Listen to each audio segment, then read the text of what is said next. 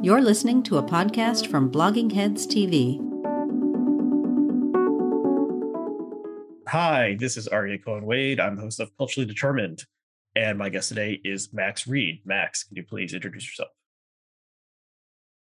Max Reed. I have a newsletter called Read Max, which is, yes, a pun on my name. And I'm a former writer and editor for New York Magazine and Gawker, among other places. Thanks for coming on. So congrats on launching the newsletter, and you have maybe the best newsletter title possible out there. And so the link to that will be below. It's maxread.substack.com, although it's called Readmax. And yeah, you were sort of you're sort of out of the game, at least for a little bit. I missed seeing your byline. So happy that you're writing again, because I think you're, I've always enjoyed your pieces, and you were on a couple of years ago. I just rushed to listen a little bit of it, where we were talking about when Kanye met Trump in the Oval Office. So that was like a simpler, more innocent time. Yeah.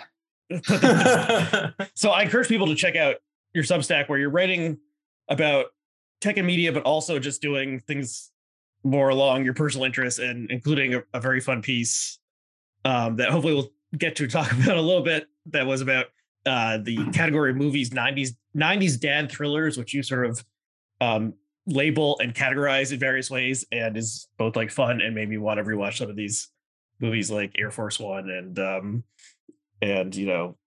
all sorts of strange movies where like a normal man is somehow conscripted into like fighting evildoers. And but we'll get to that. But we're going to start with a piece that you wrote that just came out recently. What happened to BuzzFeed? And that is there's not a question mark in there. It's a statement. What happened to BuzzFeed? And you explain it. And so BuzzFeed just had its IPO, and I guess it was disappointing because I don't know, it was mispriced or something. But people were maybe surprised by that, or maybe they shouldn't have been. But you did an analysis of sort of the online media landscape that I found really interesting, and you've been in that world for a long time. So what happened? Yeah, I mean, I think at this point it's probably not right to say, like, from last week or from 2 weeks ago to the BuzzFeed IPO, disappointment is probably not the right word. I think they kind of did what everybody expected it to do, which is it debuted and it dropped a little bit. And there's a whole kind of total mess with former employees who want to sell their shares and are unable to. That seems to just be a kind of, I don't know, some level of incompetency across several different institutions, including BuzzFeed. But compared with where we were 10 years ago, or where BuzzFeed was 10 years ago, I think it's a huge disappointment. I think the thing to remember is that they, according to all the best reporting, there was $1 billion purchase offer on the table from Disney. That Disney wanted to buy BuzzFeed. This would have been in 2013, I think. And Jonah Peretti said no. John Steinberg, who was the head of the business side of the operation at that time, left shortly afterwards, basically over that decision. I'm sort of I don't know which parts of what I'm saying right now are just gossip and which parts of what I'm saying are like reported things. So, but it's 10 years ago and it's media, so who gives a shit? But the idea when you walk away from $1 billion deal is that you are creating something that's going to be worth a lot more than that someday. And BuzzFeed's market cap is currently less than $1 billion, and its stock is trading at somewhere between $5 and $7 right now. I think that I tried to avoid using this phrase in my piece, but it's hard for me not to look at this as the kind of end of an era, or like, let's say, a capstone on a particular era. I came of age professionally, starting around 2009, 2010. I started working at Gawker in 2010 and left in 2015. And those 5 years were among the most exciting, strange, dynamic, but sort of optimistic years to be in digital media. You don't want to overrate the kind of feeling like it could be a punishing and brutal job, and it was precarious for people who were on the lowest rungs of the ladder. But there was a huge amount of Silicon Valley money that was being invested in at the time. Relatively huge. The reason for that being basically that the sort of infrastructure of media distribution was changing. It had changed from 10 years previously, the invention of the iPhone, the invention of Facebook, of Twitter, had all changed how people were getting news, media of all kinds. And there was a lot of investors who said, okay, well, we can make money off of this. And this story has been told a lot. So people who are sort of familiar with the media business have heard it said a million times before. But basically between 2010 and 2014, Facebook by itself increased the amount of traffic to a bunch of media websites by an order of magnitude, essentially. That it just sort of, because Facebook had such a huge user base, and because it had captured that user base so effectively, it could start to send traffic to us all over the place. It was very easy at the time to sort of think to yourself, well, this is the way it's going to be forever. I mean, you could certainly, if you were talking to an investor, that's what you would say, like that forever and ever, we're going to be getting hundreds of millions of users every year. Millions of people are going to be looking at this stuff. Like, we are the new New York Times. And BuzzFeed at this point was kind of the most obsessed over property in that collection of new digital media spaces. The New York Times sort of famously put together a big digital strategy memo, basically thanks to BuzzFeed's runaway success. The sort of the most prestigious publication in the country is looking at BuzzFeed and thinking, well, what are we doing that this meme factory is not? Was that the thing that the younger Sulzberger was spearheading? That thing? Mm-hmm. Yeah, is now the publisher? I had a name that I'm totally forgetting now. Yeah, it was. Yeah, he is now the publisher. And then it's funny to think how the relative, maybe 7 or 8 years ago, the New York Times saw like BuzzFeed, its rearview mirror was like, oh, these guys are going to overtake us. And for various reasons, maybe we can discuss, now the New York Times is once again a behemoth. I mean, it's not a publicly traded company, so I don't know if it has like a public valuation, but I guess it does it has this like weird stock system that's I don't understand or something. So maybe it's possible to say, but it's New York Times is now much more consolidated and powerful than it was a decade ago, and BuzzFeed is not has not become Disney. And actually, I'm just going to read a couple lines from the piece. You say, "Boy, what a decade it's been. 10 years ago, when I still worked at Gawker, digital media was becoming a hot target for investments, and blogging began to seem less like a doomed and precarious endeavor and more like a potentially stable, if not wildly well remunerated career. The people who signed the checks took for granted that legacy media companies were done, that digital media companies would build a future, and no one knew precisely what it would look like."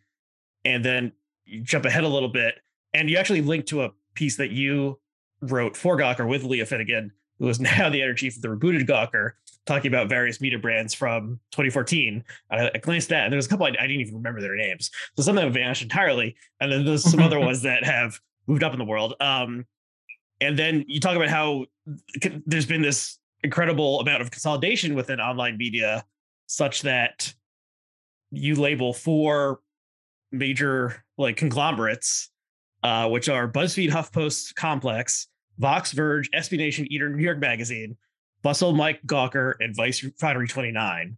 And so where there once what would have been 20 or so, now there's 4.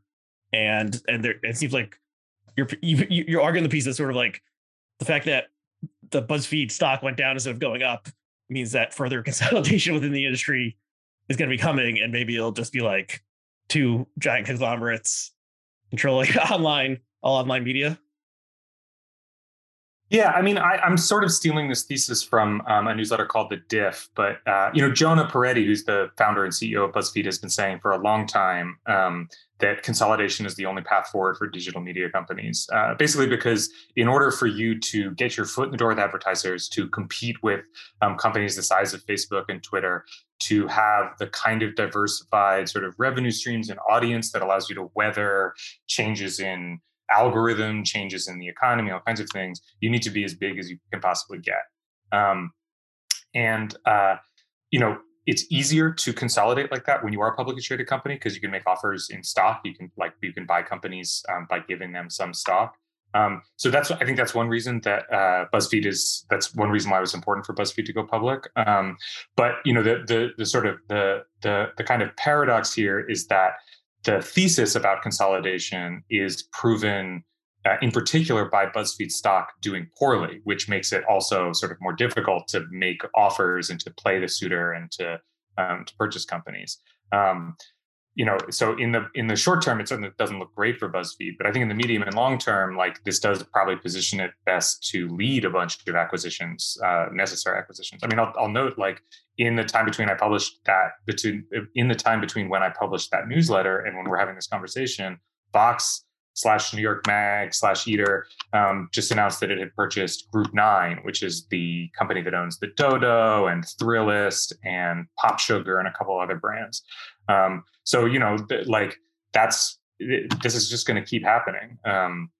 Like I say in the piece, like, I don't know that this is necessarily the most sort of depressing, but it's not necessarily pessimistic. I think that, there are probably 2 or 3 that will survive in the long term, and they will provide relatively stable careers for people who stick around for them. I don't personally worry about like some huge culling of jobs across the industry, especially because most of these shops are unionized now. So at the very least, there's some level of worker say in the decisions that are being made. But it's not the thing that keeps striking me. And the thing that I think was at the core of what I wanted to write about was the shift in sort of tone and glamour almost. I don't want to pretend that we were, bloggers were glamorous in 2011, but it was a different kind of job and it was a different kind of industry. And it's whatever it was back then, it certainly isn't anymore. Right. Well, glamour is interesting. And I was working at Gawker, probably not glamorous, but you could say there was some sort of mystique or something to it, such that people really want to do it. And then you link to this piece that has stuck with me ever since it was published, and it was a woman writing a letter to like a self-help sort of thing or advice columnist about how she hated her life because she didn't work for BuzzFeed, and that is an emblematic letter from a certain era. And I remember after I read that, I was like, God, this woman needs to talk to a therapist. Like, she seems to be deeply depressed and like, displacing all of her mental problems onto the fact that she doesn't work for BuzzFeed. But it's impossible to imagine someone writing something like that, even though that was like a weird outlier today. And then so, you yourself and many other people who once were employed by a site like this, Glenn Greenwald will be one of them, and Matt Iglesias and other such people, they now are on Substack. And does Substack have a glamour or mystique or something? It's weird because anyone can do it in some respect, but it's at least the hot new thing somehow. I mean, I've been writing about, I think there's probably like a couple different ways to answer that. I think that, like, definitely in terms of, and let's just, we're talking vibes now, Aryeh. This is like a vibes conversation. In terms of like energy, I think Substack's kind of where a lot of like editorial energy is going, where there's a lot of interesting people. I will say, without even being a homer for the platform, given that I am currently on it, that I have found more new writers and interesting voices on Substack than I have over the 3 or 4 years previously. It just feels like, I mean, something I miss a lot about, let's say, something I miss a lot about the late 2000s, early 2010s era of internet writing is something that I hope that, Blogging Heads listeners would appreciate and remember, is there was just this huge flowering of people you'd never heard of, talking about stuff that you didn't know anything about. It was an amazing place to like sort of learn. And I think Substack has some of that energy, that sort of early blogging. I mean, I'm not the first person to say this either. Like, it's probably a cliche about Substack at this point. But I think that what Substack doesn't have that I can see really is and this is where I'm going to start to sound like really old and corny, but like there's no like youthful energy to it. Like, I think that what Gawker had and what BuzzFeed even did to some extent, though it was a kind of particularly corny youthful energy, was a sense that this was what interesting, smart, cool, like people in their early 20s were doing. Obviously it was like, if you were actually cool, you weren't blogging, you were doing something else, but there was like a coolness to it. And I don't think Substack really has that. I think sort of there's clearly a lot of, excuse me, a lot of would-be coolness in like Web3 creating. I have a sort of crackpot theory that like a huge amount of what made early blogs so good in I'm talking about Gawker, Jezebel, even the New York Mag's early blogs, was you had a lot of freelance writing talent that was essentially comedians and comedy writers who couldn't find work elsewhere, and so were willing to do funny things for the blogs. And I say that because I remember starting in the sort of mid 2000s when I was trying to hire writers for Gawker, I was finding constantly that writers whose work I had come across and who had really strong voices and who I liked a lot were all trying to get jobs in TV. And in fact, that there were now a ton of, thanks, I think, to like Netflix and all the streaming services, there were a ton of jobs in TV. No way of proving this theory, but my theory is basically that like the rise of streaming services and the expansion of TV jobs meant that there was a lot of writing talent went to where the money was and disappeared from where the money wasn't, which was essentially news media. That's interesting. Yeah, and Cord Jefferson is one person. Well, wasn't he at Gawker, and he now he became a TV writer. I mean, there's a lot of bloggers who are TV writers, and it's the other way around too, where it's like people who wrote a handful of blogs became, Julianne Smolinski, who is like a wonderful TV writer, extremely funny woman who has been writing for Grace and Frankie for years. She was like a really common byline across New York Mag and the Gawker blogs for a long time, and the kind of person who I think of when it was like, that was the kind of thing you could read, very funny, professionally funny people writing stuff, off the cuff, that now it's that, not that it's easy, but it's that much easier to get a job as a staff writer, for a Netflix show or Hulu show or whatever. Yeah, so that's interesting. And just in terms of vibes, and so non-scientific, Substack seems more older millennial Gen X friendly, and the name and Greenwald, Iglesias, Andrew Sullivan, all Gen X, and people who came up through the early blogosphere went into some establishment. I mean, Sullivan is somewhat different because he was like the 26-year-old editor of the New Republic, but early bloggers went to mainstream media and now leaving to do their own thing. And then the cool young people, well, I don't know. I have no association with young people or cool people, but I would think they are maybe doing TikTok, podcasts, which, somewhat similar to Substack, is like unconstrained by an editor or any institution. And so that's where the youthful energy maybe is. Does that make sense to you? Yeah, I think so. I mean, I think that I can't believe I didn't mention podcasts, because I think that's the other, like, as you just said, podcast is the other totally the place where a huge amount of like talent that would otherwise, that had it emerged in 2009, 2010 would have been prime sort of blogging talent, is doing podcasts now, and which is 100% understandable. Not that it's easier. It's just like, it's obvious it's a lot easier to make money off of a Patreon than for a podcast that you're doing than it is to like make money as a freelance writer for a bunch of different publications right now. Yeah, I mean, it's different skill sets for sure, and there's a type of person who loves writing and doesn't want to speak out loud, on in front of a microphone or something. And I certainly feel more comfortable with this point in my life babbling into a microphone than writing polished prose or semi-polished prose that would be published on a blog like 10 or 15 years ago, or I guess maybe more like 5 to 10 years ago. Sure.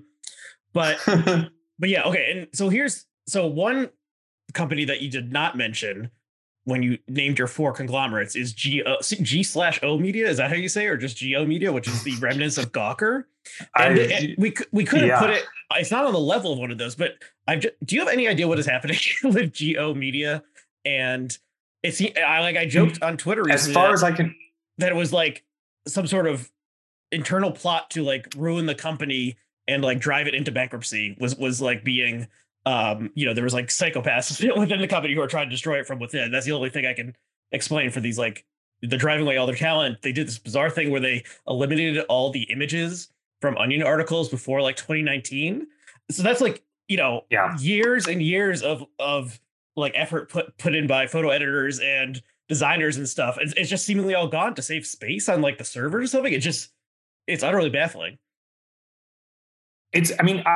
From what I can tell, and I'm not an expert in this stuff, but it seems like a very classic sort of even stereotypical private equity play that I can't remember the name of the company that owns Geo, but it was purchased by a private equity firm, and the way I understand private equity works, especially with media, is you take an asset like a local newspaper or a network of blogs that there are some obvious costs you can shave without taking too big of a hit to your revenue in the short term. And you sort of do that to squeeze as much blood from the stone as you possibly can. You get as many profits, and then you sell it on again, or maybe you just slowly wind it down in the medium to long term. I want to be careful here, like, because I don't like. I think the super stereotypical version is like, yeah, they don't give a shit. They're going to make 5 years worth of money out of it and then like sell it and walk away. And I don't think it's quite how it works, but I think it's basically like the game is how little can we spend on in this company to continue making like money off of it. And that's why like it just is basically incompetently run. I mean, it's incompetently run on the tech side. All the images experience incompetently run on the editorial side. It just sucks now. It's incompetently run on the advertising side. It's, if you try to load those sites, they're just like caked with ads. It's impossible. They start the fan on your computer immediately. So for people to not know, this is the remnants of Gawker after Gawker went into bankruptcy, and then Gawker basically like headline Gawker, or the main site, sort of turned to something called Splinter, and then Splinter everyone was like folded, and then they destroyed Deadspin, and all the Deadspin writers quit and formed. A lot of them went to this site they formed themselves that was owned jointly called Defector. And then there was a piece a couple of weeks ago in Gawker about how like 75% of Jezebel's writers had left. And it just seems like, they have all these and something else with the Onion. They were forcing all the Onion writers. The Onion has been located in Chicago for a very long time, like over a decade. They were like forcing all of them to move to Los Angeles. This is the Onion AV Club because like that's where Hollywood is. And it just seemed like they're just driving out the talent because you have to pay talented people a bit more than minimum wage. That it does seem like blood from a stone kind of thing. And then there'll be some husk and it'll be like Thought Catalog or something in the end, like just generating a little revenue from like confused people clicking on it or something. So it's just right. It's depressing, I guess. But many things in media, online media, are depressing. Okay. Anything else on this topic before we move to another? What are the pieces that you've written recently?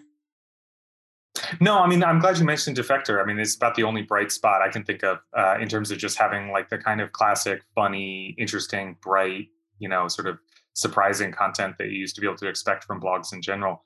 That they are a successful company. It's a sustainable writers co-op. I encourage listeners who haven't heard of it to check it out if you like sports, even if you don't like sports, because they cover a lot of different things. But it's work. It's like owned by the guys who left, the men and women who left Deadspin, and they're doing a really good job with it. Not going to buy anything anytime soon, but it's a good site.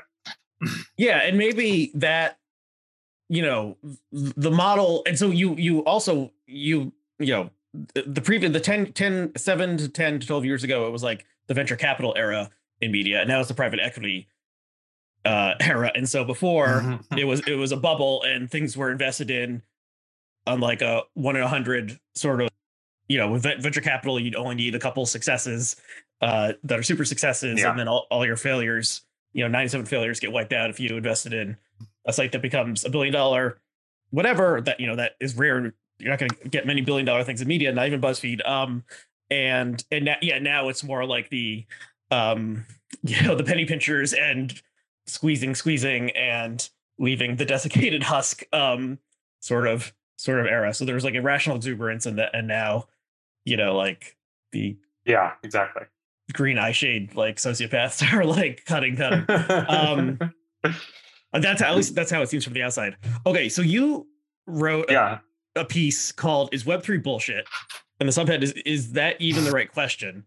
And so Web3, there's probably people who have seen that term and don't know what it means or have never even heard before. So, and part of the piece is trying to define what Web3 is in some way. And so what is Web3, and is Elon Musk right that it's bullshit?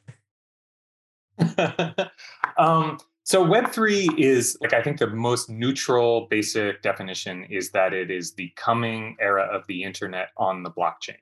So the idea is it's everything you know and love and possibly all the stuff you hate about the internet now, but it's built on the blockchain, which is, of course, the sort of software framework that was invented to create Bitcoin.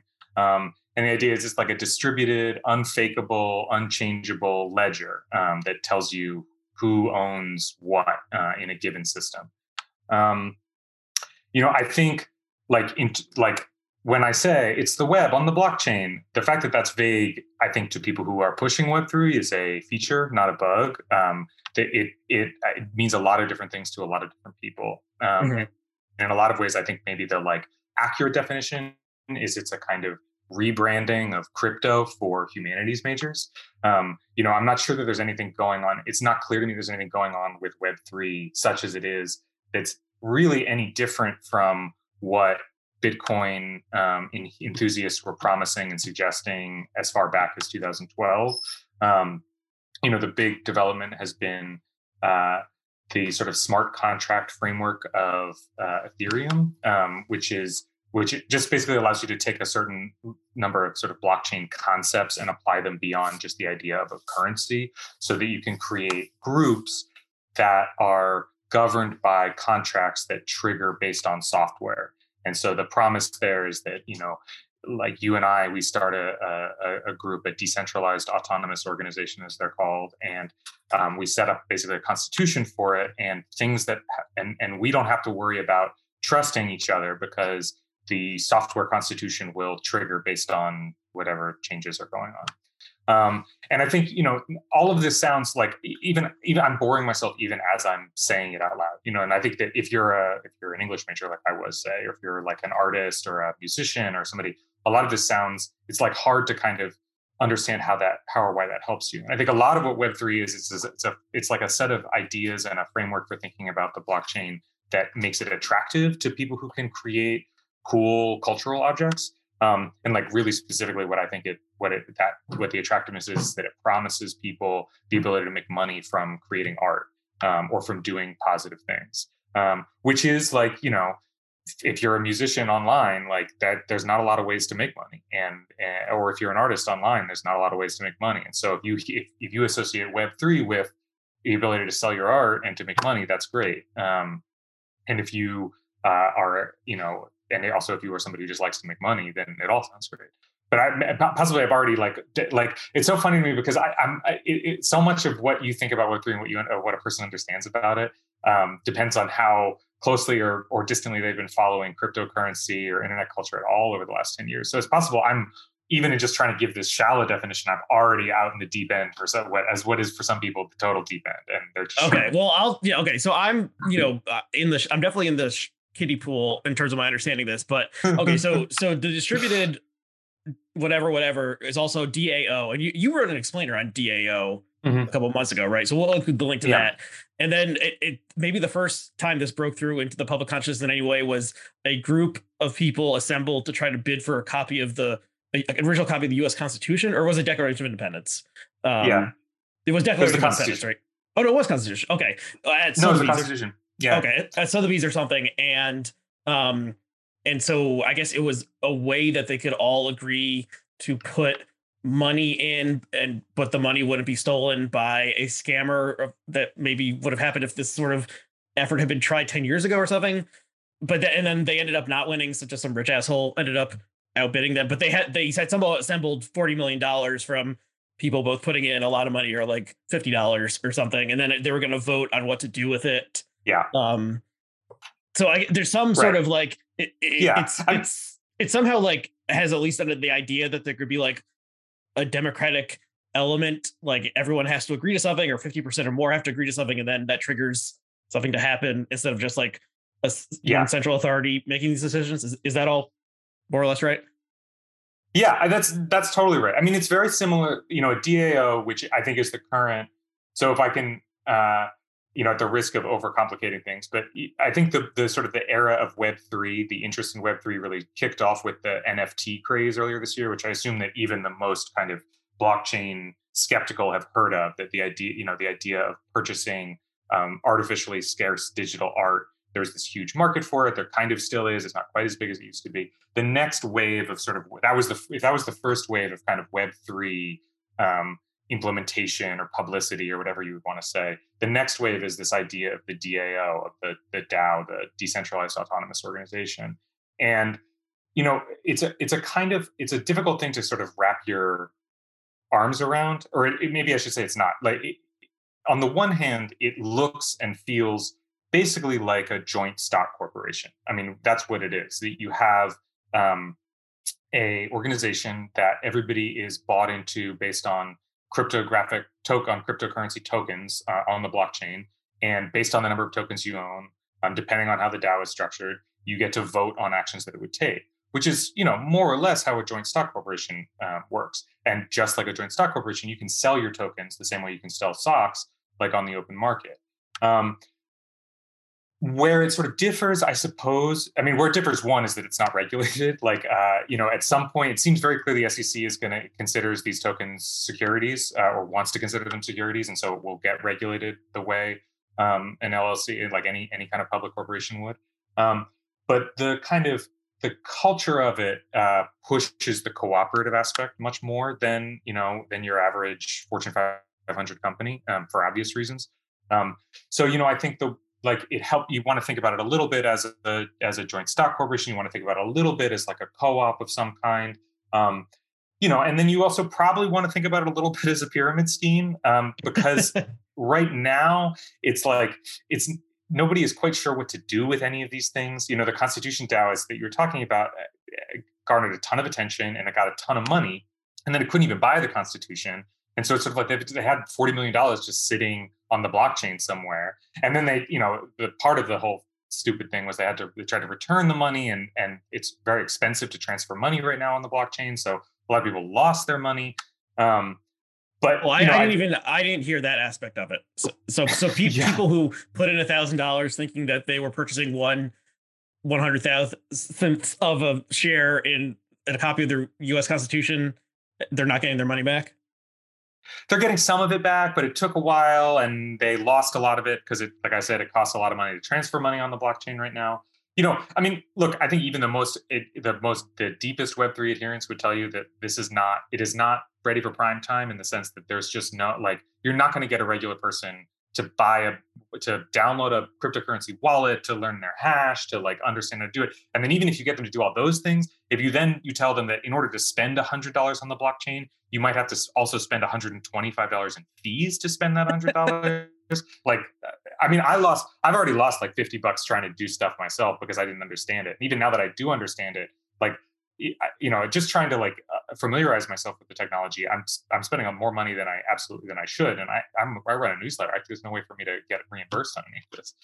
Yeah, that's okay. Yeah, okay. You're taking the hit in order to spread knowledge to the normal people. There's parts of it, I don't know.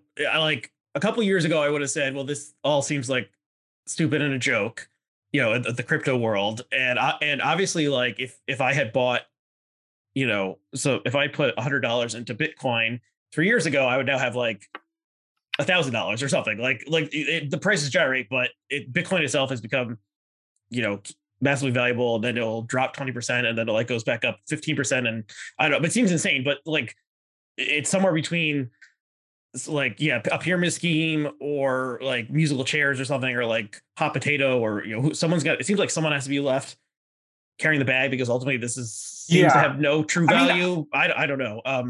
But in terms of stuff there is self-executing contracts and stuff, it's something that is sort of like a joint stock corporation. There actually is something that enforces contracts pretty well, and that's the U.S. legal system. And that you get, and with as many problems, if two people pull up sign a contract and get it notarized or whatever, and then one of them violates it, it will, they can go to court and get the original contract enforced more or less. And then there's no risk of the money being stolen by a hacker or something like that. So they're trying to somehow sludge together systems that English common law sort of figured out hundreds of years ago, and that's what it seems to me, at least. Am I misunderstanding it, or? No, I think that the critique that it is basically reverse engineering, like the financial system that has taken 500 or 600 years to get going, is probably true. I think let me try and like there there as you say, one thing that the U.S. court system actually manages to do. I mean, it's not just like there is like I'm always a little bit baffled by the theory of power that is involved in blockchain people. Like, I understand, I don't have any illusions about the court system. I understand that what guarantees it is that the US government has an army. Like, there is the violence at the bottom there. And so when people are like, no, the software controls it, but does the software have a gun? Does the software have a tank? Does it have it's we might be heading several aircraft carriers in the Pacific? Well, no, I mean, there is a kind of either Mao said or Mao was apparently, people attribute that Mao said political power flows from the barrel of a gun. And ultimately, all law and government power flows from the monopoly of force, and such that the government will garnish your wages or something if you break a contract or something along those lines. And you can't right. I mean, but what I will say is that there is a Bitcoin has managed for now 10, 12 years to be an effective store of value. Obviously it's got a long way to go before it matches the dollar in terms of that. But there is an element of this where it's just the belief is there, the belief is real, the belief is strong. And that's with money, a lot of the time, that's all that really matters. It's you just have to take on faith that it's going to be worth something. JP Koenig, who's a writer and a researcher who writes about money, he's compared Bitcoin to a chain letter. Of the kind, I don't want to say scam, but like a chain letter where you basically, you receive a letter and it says, if you, God, I'm not going to be able to do this, right? I mean, basically what you're doing is you're saying like, I am taking on this thing, this object, this Bitcoin, based on the belief that I will be able to sell it for more money at some point in the future. And the fact that it's worked for 10 years is a pretty impressive. I don't think we should diminish how impressive like a feat that is. It's got, as I say, it's got a long way to go before it will be able to continue doing that. It makes it slightly different from what its original intention was to be used as like currency in place of the dollar. Right. But you can see like where the reason I bring all this up is because I think the place, as you sort of hint at in your earlier question, I think the place that Web3 seems to have some obvious set of uses is in the world of finance.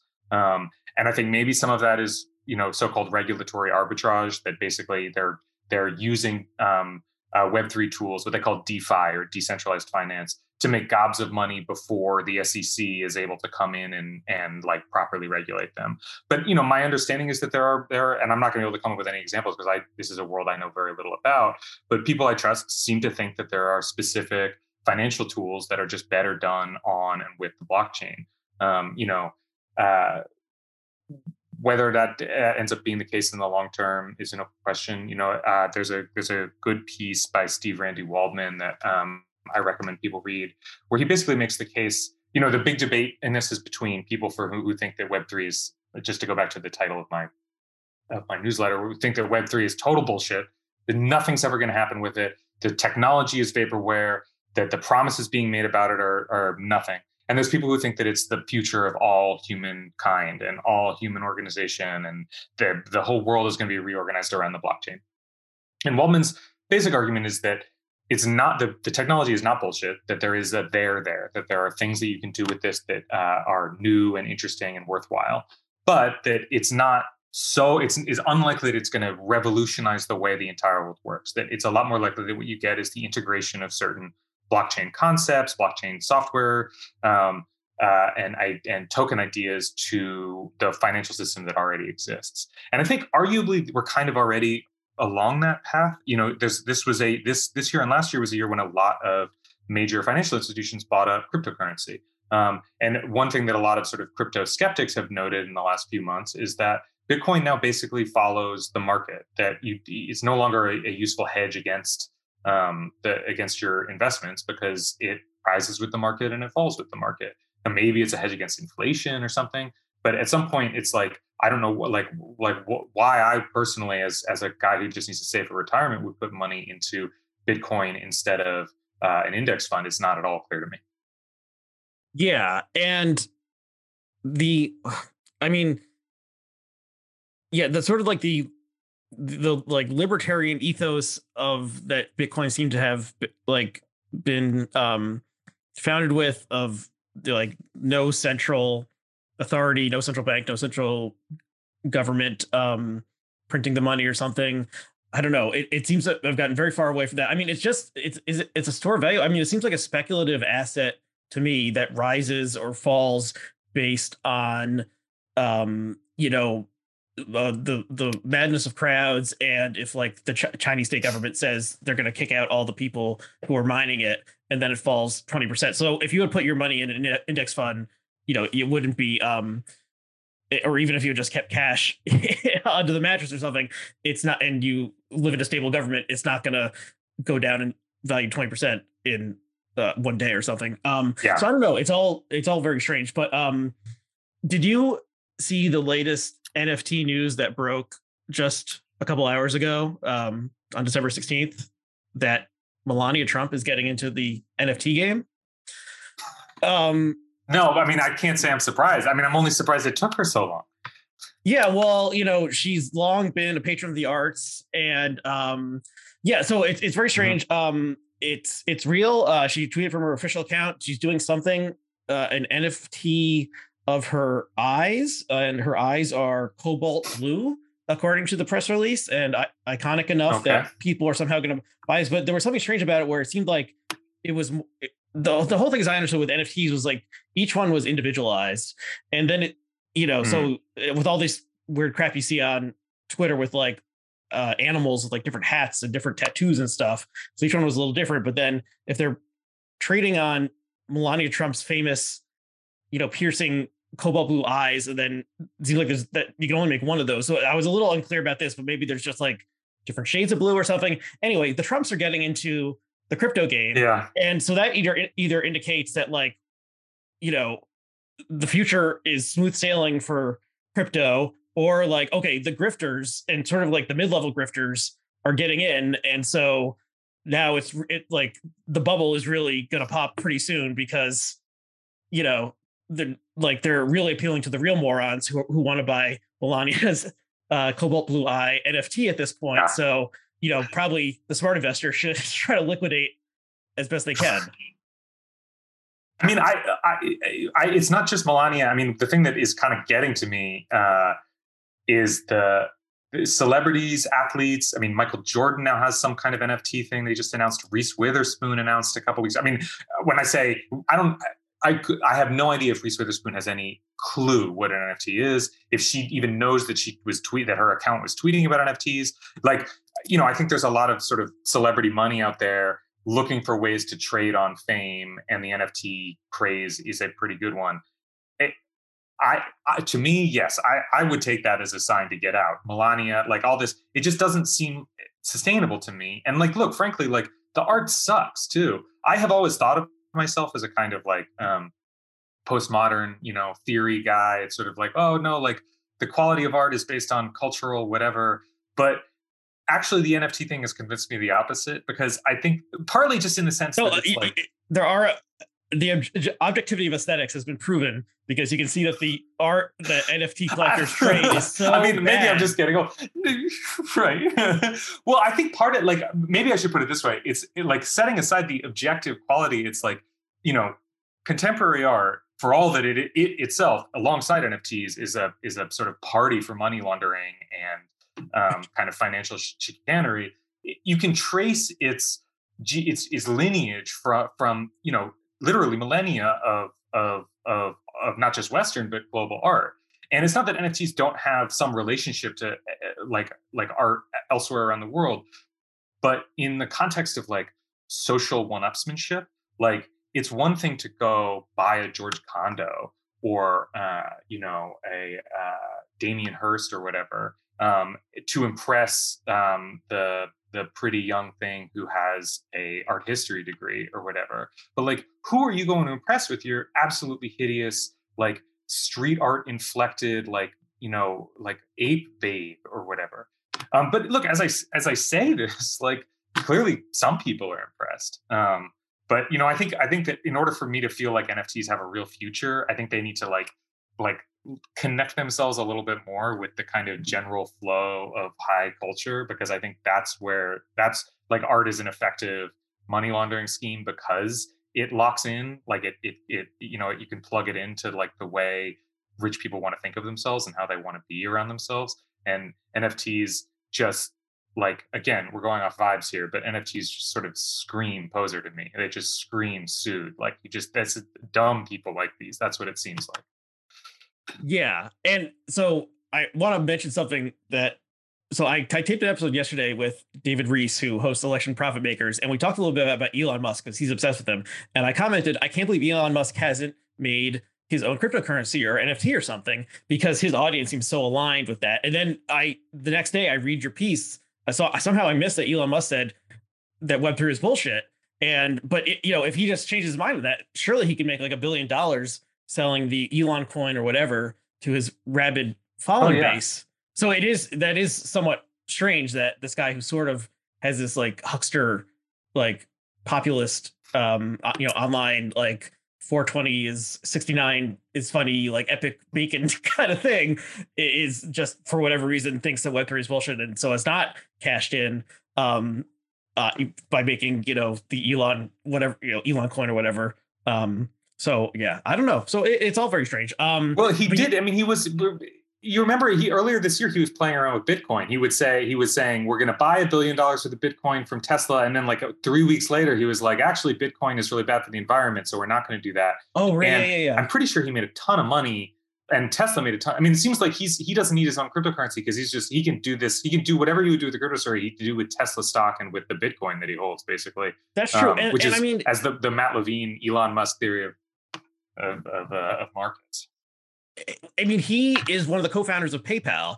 Like cryptocurrency seems like trying to dethrone PayPal, but PayPal works pretty well, and like it takes like 1.8% or something cut, and then when you compare it to all the bizarre externalities of cryptocurrency, like the waste of electricity and the fact that you might have to pay $150 to withdraw your $100, like maybe like we should just like tax PayPal more, regulate it more. But they basically did it, and all the banks have their own versions of PayPal, like like Bank of America has something called Zelle, and so like it's sort of like this problem has been more or less solved, and Elon Musk played a key role in that. So I guess he sort of has a vested interest. I don't know if he still has PayPal stock, but he he has a vested interest in like the old regime not being toppled, right? I don't know. That's interesting. So okay, let's talk about let's skip over cancel culture because I've talked about that too much on this.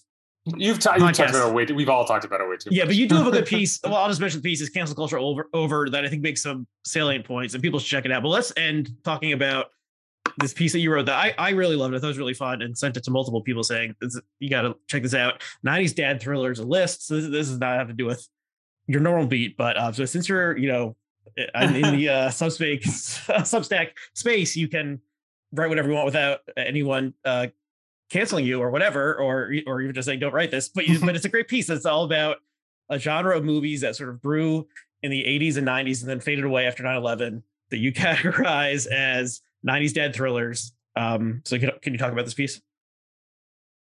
Yeah. So I should say first that I was actually inspired to write this by a podcast that anybody who finds this stuff interesting should listen to, which is John Gann's and Jamel Bouie's podcast, Unclear and Present Dangers. I had a kid last year. My son was born in November. He just turned 1 last month. And after he was born, I spent a lot of time staying up late or having to be up and around at weird hours. I was getting very little sleep. And there's, you spend a lot of time just sort of like holding your baby, and what better thing to do when you do that than watch movies? But because you're so messed up and so weird, whatever, I wanted a very specific kind of movie. I wanted a movie that like maybe I'd seen before, or if I hadn't seen it before, it was not overly complicated. I had a very clear sense of what was happening. It was engaging. It was efficient. It was like competently made. I wasn't going to be annoyed that it was bad. And that I could sort of like gather what was happening without needing to pay, it couldn't be like no subtitles, I'm not going to watch Bergman on 2 hours of sleep.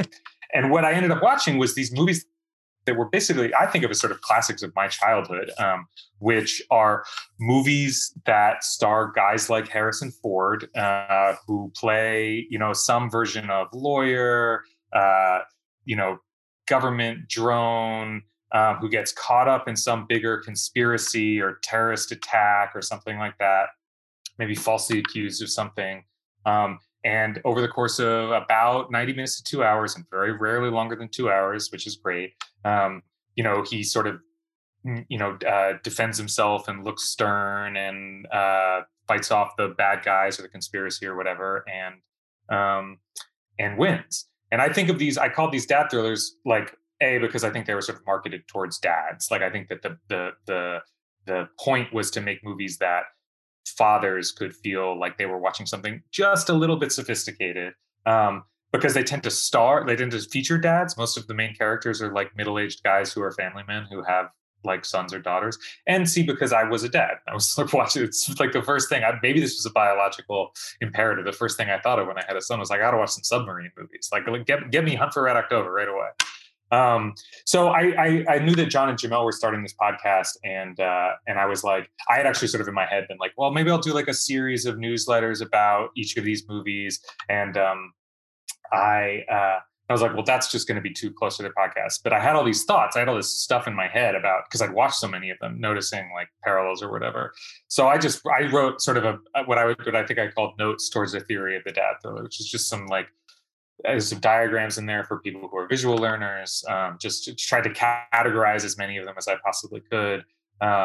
Just trying to think through the kind of themes and tropes and ideas that are going on. Yeah. And so this piece is very clever and amusing. And you have some charts and graphs. One potential breakdown is whether the protagonist, who's always a man, has a professional degree or does not have a professional degree, and then whether he is an agent of the state or not an agent of the state. And you would list like 8 or so movies under each one, and in like a 4-quadrant kind of thing. And so Harrison Ford is maybe the key person in this world, because he was in so many of these movies. And I guess Air Force One is a little different because he's the president, not just like the desk. So often it was the desk jockey, and maybe the Jack Ryan stuff was the origin of that. The desk jockey who somehow is forced to go into the world of action and adventure and like use his smarts, but also like, use physical violence and stuff to solve the problem. And Air Force, and so there's various permutations and exceptions, and you have a subcategory movies where the president is a character and seems like a cool guy, so that'd be Air Force One, Independence Day, Deep Impact. And they also talk about how often these had at least a gloss of like intellectualism or sort of confronting some sort of like societal problem that America was facing in the 90s. So it wasn't like a Michael Bay, it wasn't like the Michael Bay Transformers or something where it's just like spectacle on the screen and total nonsense. Like it seemed to have like a serious, like a sense of seriousness about it that maybe was just like skin deep, but there's like a sort of sophistication. Like I think I do think that part of it, there's a marketing aspect there where it's like, you can imagine it being like a date night movie, like it's an action movie, but there's like enough sort of political or legal or whatever sophistication to it that it feels serious in a way that maybe you could convince your significant other to watch it with you, in a way you otherwise wouldn't.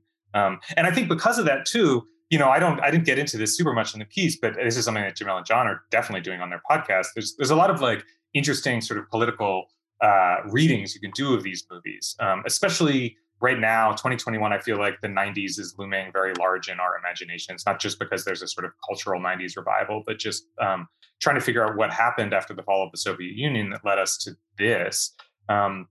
And watching a movie like Air Force One, where it's, this is like Air Force One in particular, I recommend people watch with an eye towards sort of 90s, the pathologies of 90s liberalism, because this is a movie about a president who gives a speech in the very beginning of the movie, gives this stirring speech that we're supposed to admire about how America is going to intervene more often in foreign affairs. Anytime there's any kind of humanitarian crisis, America is going to be there.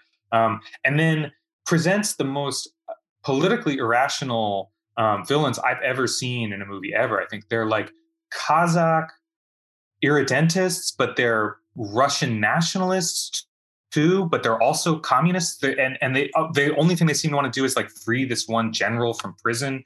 And it's just like, it's a weird inversion. It's like the movie's very similar to Die Hard because it's about, a guy trapped on a plane trying to kill terrorists versus a guy trapped in a building trying to kill terrorists.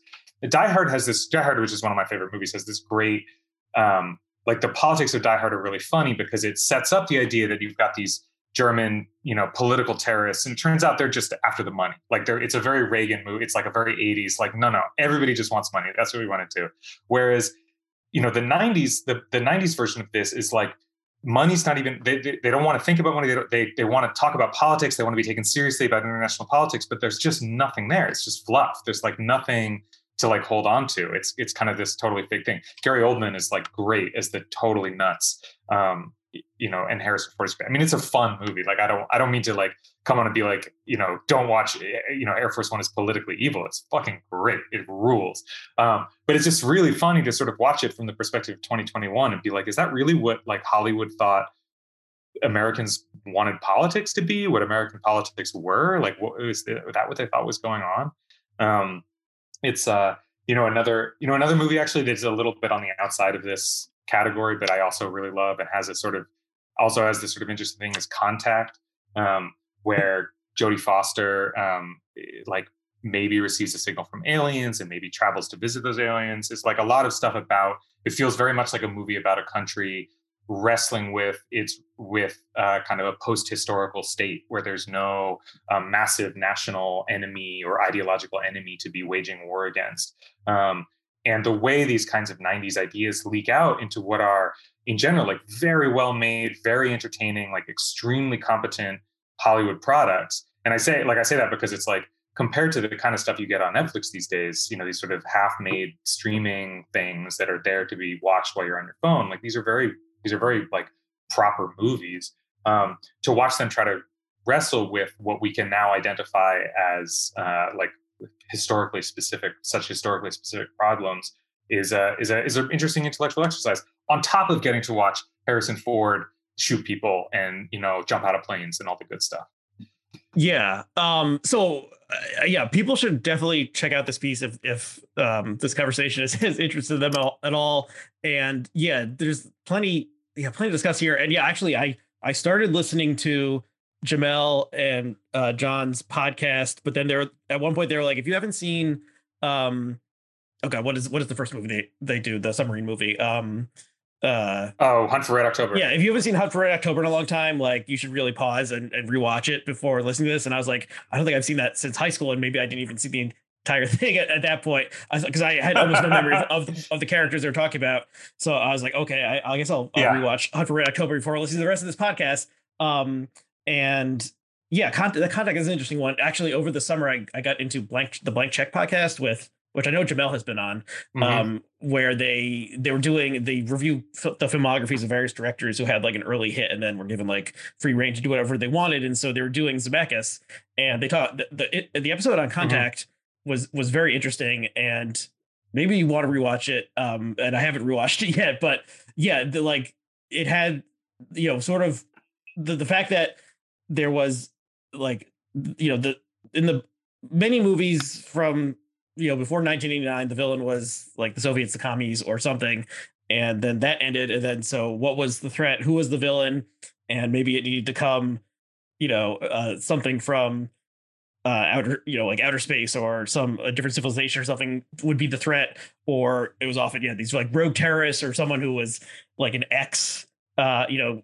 something or other in the Soviet Union, and then was like a renegade and had their own like thing, right. thing to axe to grind, and a lot of stuff with like Aryeh, someone like doing a bad Irish accent. That's another thing you identify as the villain. There's a lot of that. There's a lot of the designer David Rudnick came up with this word Nokia core to describe this set of movies that I think are all basically dad thrillers, which is like Ronin, The First Mission Impossible, The Peacemaker, which are basically all movies about like nukes getting passed around Eastern Europe and like guys in Eastern Europe in like black markets for nukes, which was obviously some level of cultural and political anxiety at the time, that there would, that some former Soviet country would let a nuke fall into the hands of, say, the IRA or whoever.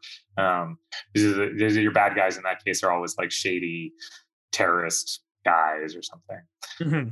Yeah, and where what is the motivation of the bad guys, since they no longer believe in the triumph of Marxist-Leninism? What is are they doing it for? It's actually some financial scam or something, or what exactly? Right. And then you do talk a little bit about sort of like, what happened to the death, or you talk a little bit about why this ended, and 9/11 would be one reason, where suddenly there was once again this actual external threat, not like a washed up a Kazakh terrorist or something. And then I guess various other reasons why movies changed, and so I highly recommend this piece for anyone. And I think people who have stuck with the show have often like interested in the way like culture shape, like materialism shapes culture, and just like this lines up with my interest. So highly recommended. Okay, anything else Thank you want to say or plug? Or no, no, I mean, just the newsletter, maxread.substack.com. Please, it's all currently free. I'm going to start introducing paid stuff next year, but for now, see if you like it. I hope that people do. Yeah, so Read Max by Max Read, maxread.substack.com. Check it out. This is a podcast which also exists online. It is something you could subscribe to or rate and review or smash that button doing something or other, and that is all appreciated or whatever. So Max, thanks for coming back on, and thanks to our viewers and listeners. Yeah. And we'll see you again next time.